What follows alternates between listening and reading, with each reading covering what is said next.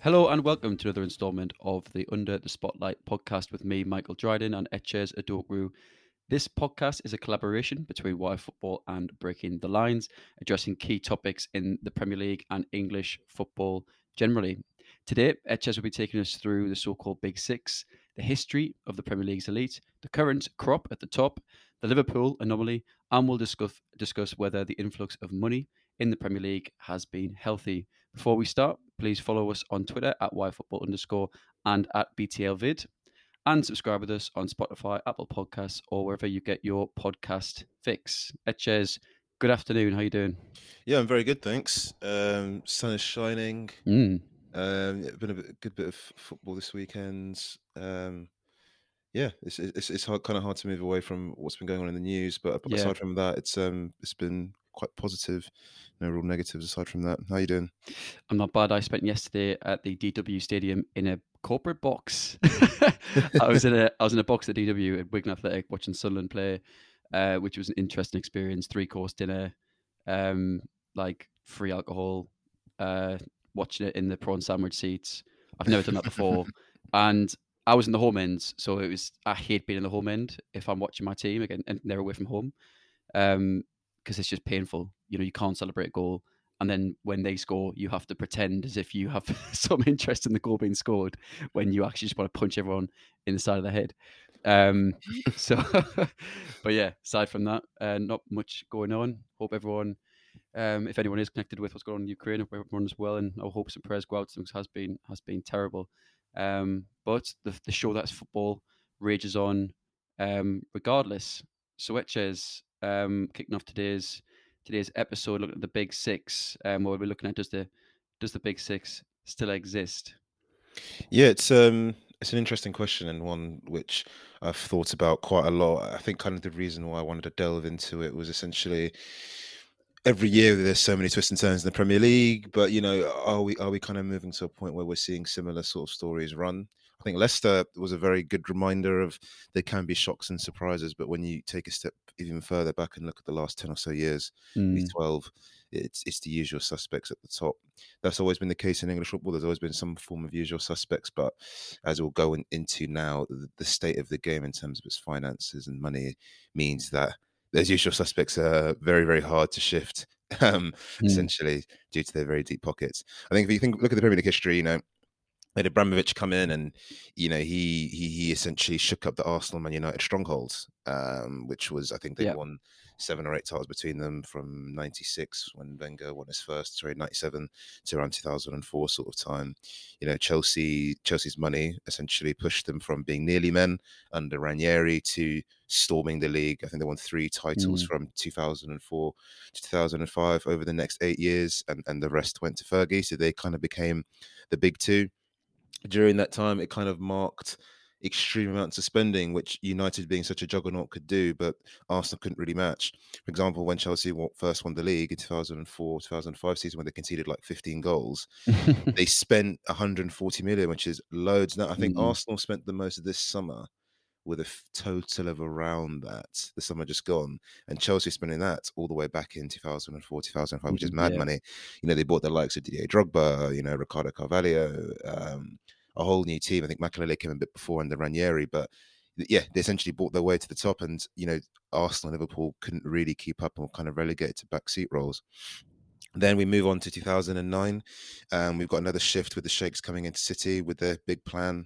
Obviously, in 2012, they won their first league with the Aguero moment, which was obviously fantastic. Mm, And then that led to more domination. Obviously, Man United lost Fergie to retirement, so that battle between him and Mourinho and Ancelotti and Felipe Scolari and the rest kind of ended with him going, and then Pep then joined City, and I think City have won 3 leagues out of the 5 years he's been here.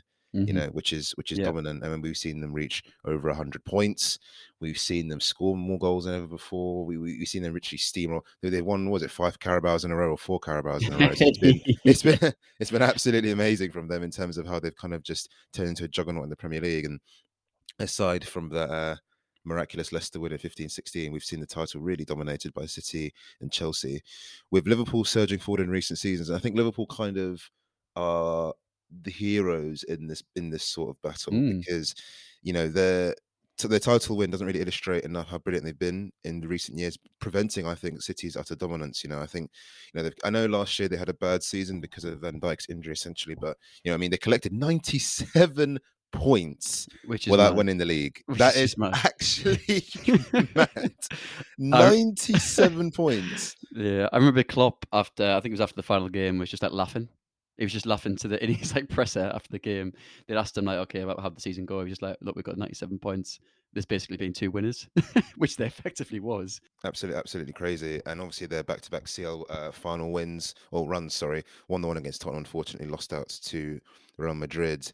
I think, again, they're kind of going back to that point, though, is what makes this sort of time different now, which is why I think the Big Six could be breaking up, is we have seen this level of dominance before, but the money involved now is absolutely crazy in terms of revenue, incomes. It's just mad. So to kind of find out a bit more about it, I decided to go onto the Deloitte Money League on my favorite website, Wikipedia. This is not an ad. This is not a sponsored ad. It's not a sponsored ad. Wikipedia is still going to ask you to donate that £2 a month, whatever it is. Have you ever done it? I think I've once sent £20. I don't know. Really? I might have had a few drinks. I don't know why I was doing that. I don't know why I'd be on Wikipedia after a few drinks as well. But looking back at that 73 Sunderland, was it FA Cup win? Typed in the final. I was so happy with the review, so I thought, you know what, he's 20 quid.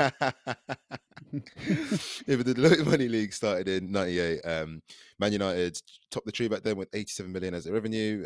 The likes of Chelsea, Liverpool were also in the top 10 in the mid 40s, as well as Newcastle. I had to put Newcastle in here because I was like, oh wow, Newcastle were in the Deloitte Money League, because they were obviously they were, and kind of historically can be quite a big club. They actually came like 13th that year, which is so mad. I was thinking, oh, they were a Champions League sort of club in the Sir Bobby Robson years and that sort of stuff. So I thought, let me have a look and see where they ended up.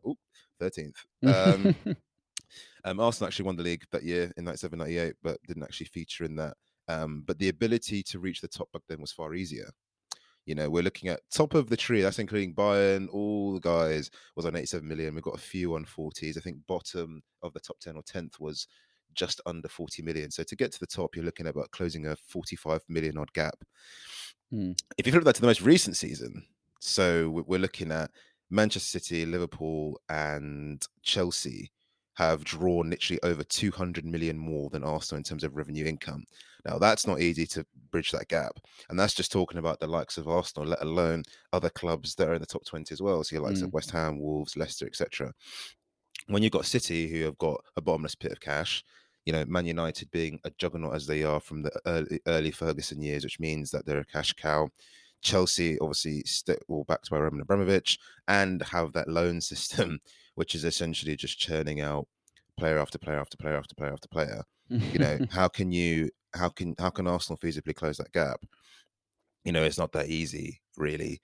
Chelsea's loan system. I know we spoke about this before the pod about how the loan market is kind of changing, but it's still silly anyway, because basically, in short, for our listeners, in 2024, you can only loan out a max of 6 or 7 players, I think, over the age of 21. But like, it's pointless because it's pointless because you've still got loads of players under 21. We spoke about Conor Gallagher and Armando Broja this season, both under 21. Both smashing it, top goal scorers at their respective clubs. So Chelsea can just keep on trundling them out, getting their loan fees and making money, which then turns the first team into a competitive force, which the likes of Arsenal, Spurs, and to an extent Liverpool can't do, which is why I think we're going to see some divisions in that so-called Big Six form. Yeah, I don't think it's not a bad thing per se for clubs to loan players out. It's just the extent and what they're being used for. Because I was thinking about this, Conor Gallagher's loan spell has been so successful. I was trying to think, there's an episode on this in its entirety around like the most successful loan spells ever. And he has had such a successful time at Palace.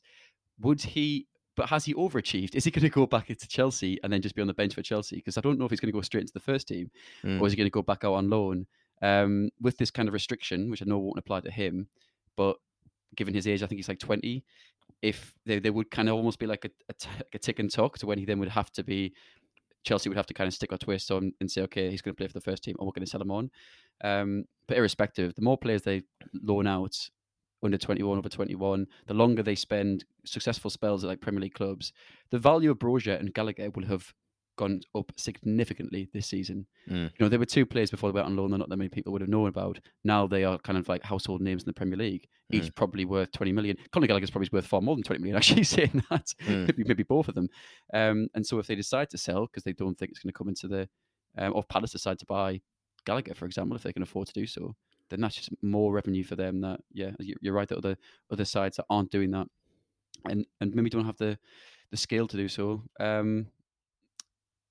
They can't really, they can't do that. They can't bring in that revenue. So it's mad. I still think about that 97 points. Like, it actually just doesn't compute. But it just brings home how well both those clubs have done in terms of squad building. And compared to most other sides, Tottenham maybe have done it this season, bring Conte in, but they've actually brought in, Liverpool and City brought in two elite coaches in the peak of their career to kind of as part of that squad building. And so they both went to a level that no one else can compete with. And that's why we had two teams that were on 95 plus points that have both been, to an extent, dominating the Premier League for the last five seasons. But the all top four, I felt, was a bit more logical. Like, you had United, Arsenal, Chelsea, Liverpool. That was like the order for a number of years.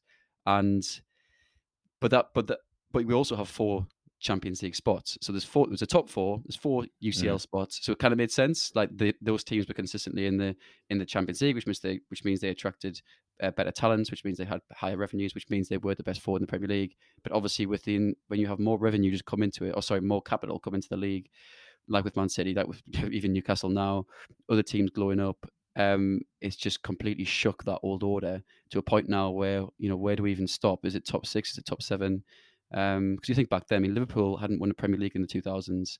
They hadn't, only a few seasons they came close, like under Benitez, and obviously after the 2000s with Brendan Rodgers.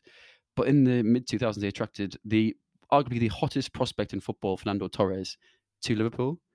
I just think now that wouldn't happen because you just have the biggest and the most resourceful teams which just buy him in. I mean, Erling Haaland is not going to go to Tottenham or Arsenal now, is he? And that's almost kind of the equivalent.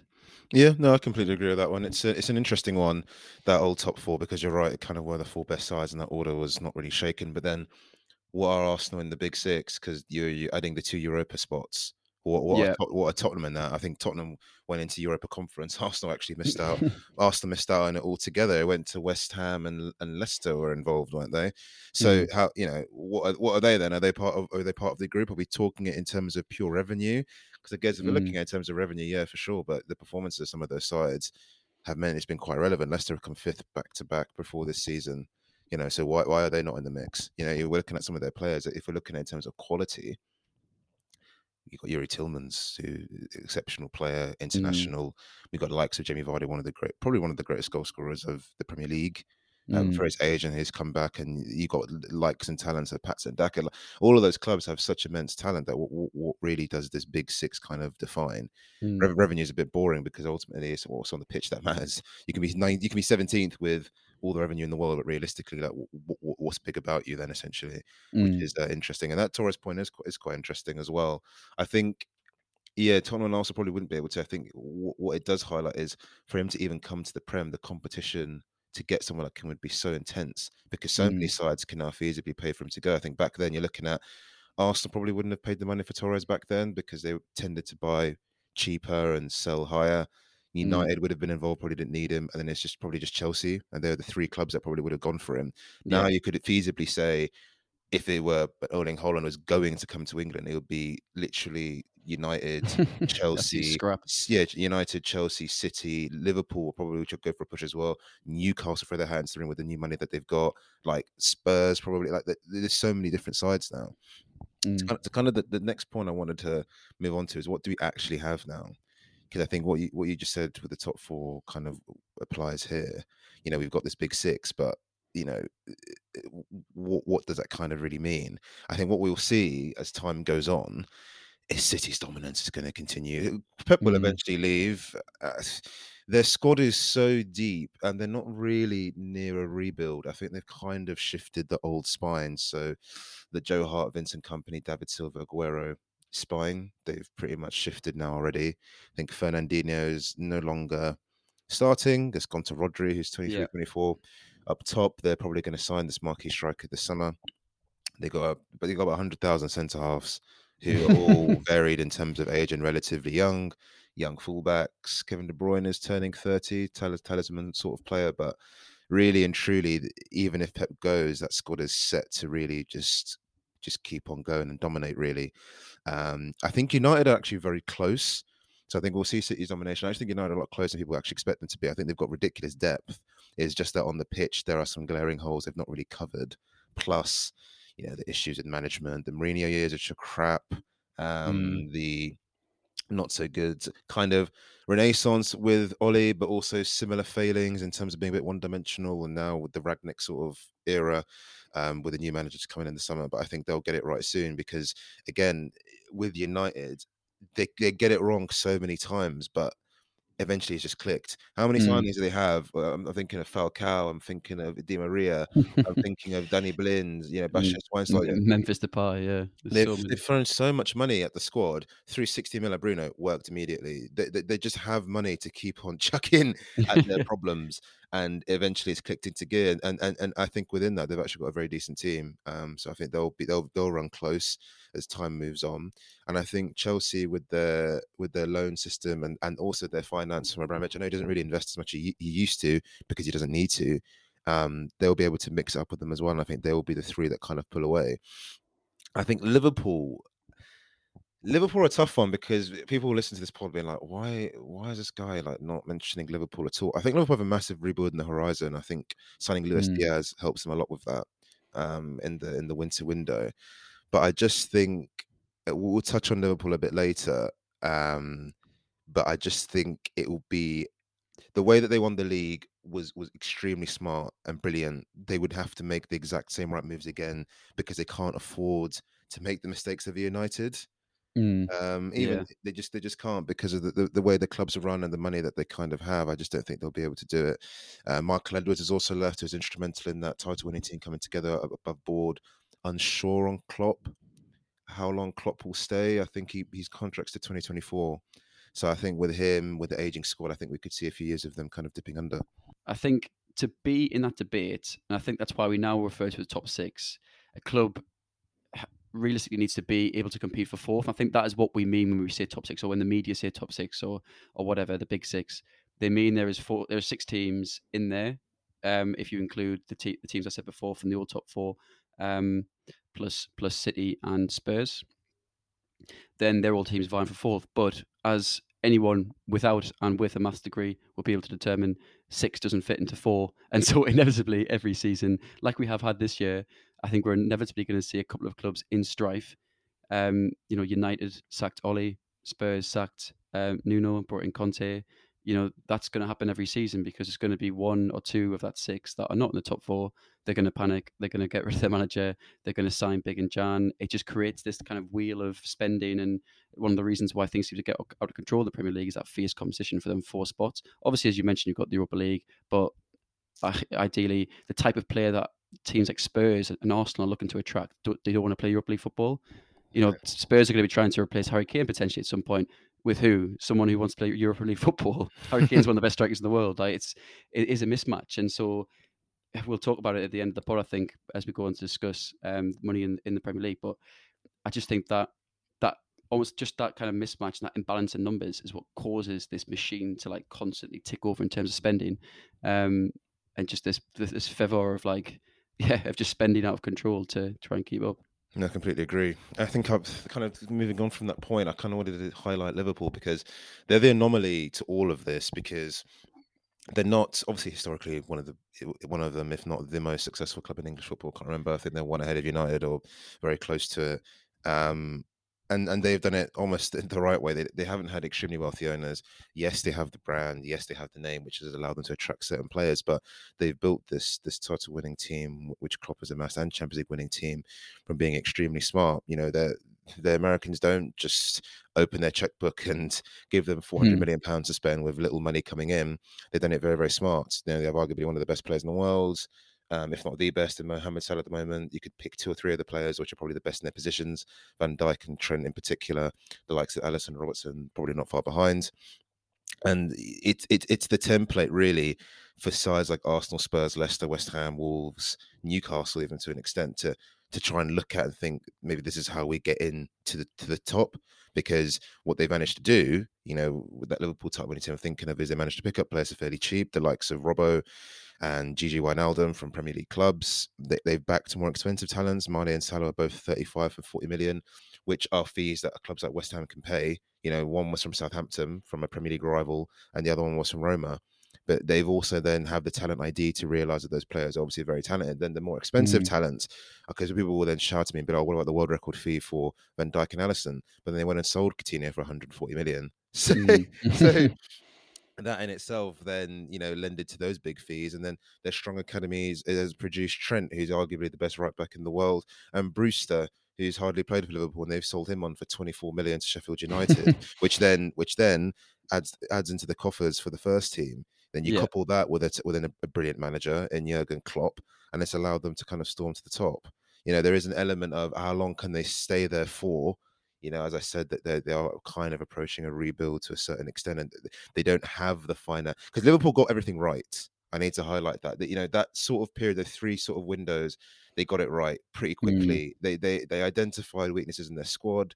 They backed certain players. There are statesmen there that have been there before Klopp that have been brilliant. The likes of James Milner, Jordan Henderson, Joel Matip came in for free. Joe Gomez was signed just before as well, and he's developed quite well. But generally speaking, they mostly got it right. Whereas I can get it wrong 1,000 times, and they've still got the money to keep on plundering in. City, I love mentioning this fact. City literally sign a new CB for 40 million every window. I don't even know where they're going. Like every single window they're playing, to the point now where they're always playing right back. I've seen is either John Stones or Laporte playing right back as backup to get some games. Nathan Ake, he's not doing anything. He's just got a new haircut every other week with his dreads because he's not playing any football. And it's just their depth's just crazy. And I think one thing, as great as Liverpool have been, and they are the template, there are glaring holes there as well, which highlights how they're just not the same money wise. I would say United have better depth than Liverpool. I would probably say that. It's just the depth is not necessarily better, and I would say the first 11 or 15 players of Liverpool is a lot better. But but the depth, I mean, there were times Liverpool's port of call was to bring on Origi. I think Origi's all right. I think he's the United's bench sometimes will have the likes of Sancho, Greenwood before his issues with his trial. Sometimes Rashford. You'd have a deep bench of attacking talent. It's just like collectively on the pitch, they're just not the same cohesive unit. But it's one of those where, I think Liverpool are definitely the beacon, but also highlights that still they just don't have that ability to consistently spend 50-60 million constantly, for an aging team, where if it goes wrong, they can just do it again and again and again and again. I think that's quite a good point I kind of alluded to there around like the size of kind of the value and the wages of a bench at any one given time, because seemingly Liverpool do not have either the capability or the appetite to have a bench full of players that are on significant. I mean, you've just mentioned some players that are quite often have been found on United's bench this season. Marcus Rashford, Jadon Sancho's been on the bench quite a lot. Even players like Alex Telles, how little football has he played since he joined United? He must be on like 150k a week. Aaron Wan-Bissaka's been on the bench behind Dalot. Both of them are probably on a decent wage. I would have thought Dalot less so than Aaron Wan-Bissaka, but like, Chelsea also do that as well. City can afford to do that. And we had that with COVID when we had 5 subs. They're bringing on like half a first team worth of players worth like 50 mil, and other sides can't do that. But it's a really good point, because it does add into the whole thing around, well, how much are you paying your first team in terms of wages? How much can you afford to do so? And then how much can you afford to have players who aren't even playing, who are potentially are unsettled on the bench in the squad playing under 23s on such massive contracts?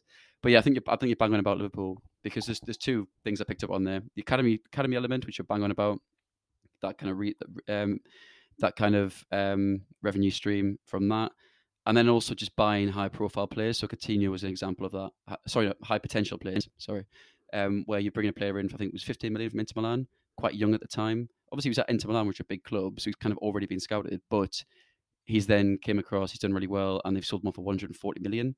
But both those strategies, building your team for the academy and then signing high potential players, is high risk. And so you bang on that you have a season or 2 or a window or 2 that doesn't work, the academy doesn't produce, and maybe someone like Luis Diaz doesn't perform as you thought he would, and doesn't provide that succession plan to the likes of Mane or Salah that you intended. then what happens then? Because you haven't got the appetite to spend to fill in those cracks, just like United can. One or two seasons, if it not coming off, and Liverpool could be in a bit of trouble, particularly if Klopp leaves. Yeah, which is inevitable. I think. Well, obviously, he's going to leave. He's going to leave eventually. I think. Yeah, they're definitely the beacon Liverpool, but also, yeah, is it sustainable for them to consistently be able to do it on a regular basis? I'm not so sure it is, because money ultimately always talks, and that's kind of the point I wanted to bring up to at the end. Is this influx of money good for the Prem? Which is always an argument we kind of go into. I think definitely for sure, with the Premier League in terms of managers has got the best set of managers it's ever had. In terms of the top six or old six, whatever you want to call them, all fantastic managers. I think even if you cast the net wider, Brendan Rodgers is a fantastic manager, having a tough season. Bruno Lage has had a really good season. Even some of the younger coaches, Graham Potter, I think is exceptional. I think this is the best set of managers the Premier League has ever had collectively throughout the league. And that comes from the money that they're able to be paid and the quality of the league, and that's what the influx of money has done. But on the flip side, this increase in wealth, which we discussed about earlier, does that mean the league is getting a bit stale? Like, how can you really knock City off for more than 1 or 2 years now? I can't really see it now where City won't win the league every other year, really, or every other 2 years, really. I just can't see it. I mean, it's easy to say, football changes tomorrow, but when you got bottomless pits of money like that, I don't know, man. You could argue United haven't won it in a long time. That's fine. I think when United click, they will be back at the top and they'll be winning titles left, right, centre again, because they've just got the money behind them. City will be the same. So is this increase in wealth, which is causing a gap, really? I mean, the Premier League is getting richer collectively, but it's causing a gap at the top. Is that leading to it becoming stale, which could lead to another Super League and all that sort of stuff, which will rumble on forever? Will we actually see someone like Arsenal in the league again? I think it's quite a valid question. Like, sounds silly to say, but you've got sides, especially in Italy, I'm thinking of as an example, they don't win titles for years and years and years. Like Roma's last Scudetto was in 2000 with Totti, and like, Yeah. that's only a few years before the Invincibles, really, in terms of time. But they're always seen as a club and the Seven Sisters, and they're always challenging. But will we actually see Arsenal do it again? That's just quite a valid point. I think the way the game is going in the Premier League, we're hurtling towards, I think, a 2-tier sort of a big three, and like a chasing pack that you could actually even call another big six of sides that are kind of competing for that third and fourth spot, really, or mostly fourth, and then kind of filtering out from there. And I think the big three, so for me, it'll be United, City, and Chelsea, kind of in a league of their own in terms of financing and wealth, and Liverpool trying to bridge that gap by being a sort of model templating club in terms of getting their decisions right off the pitch. Yeah.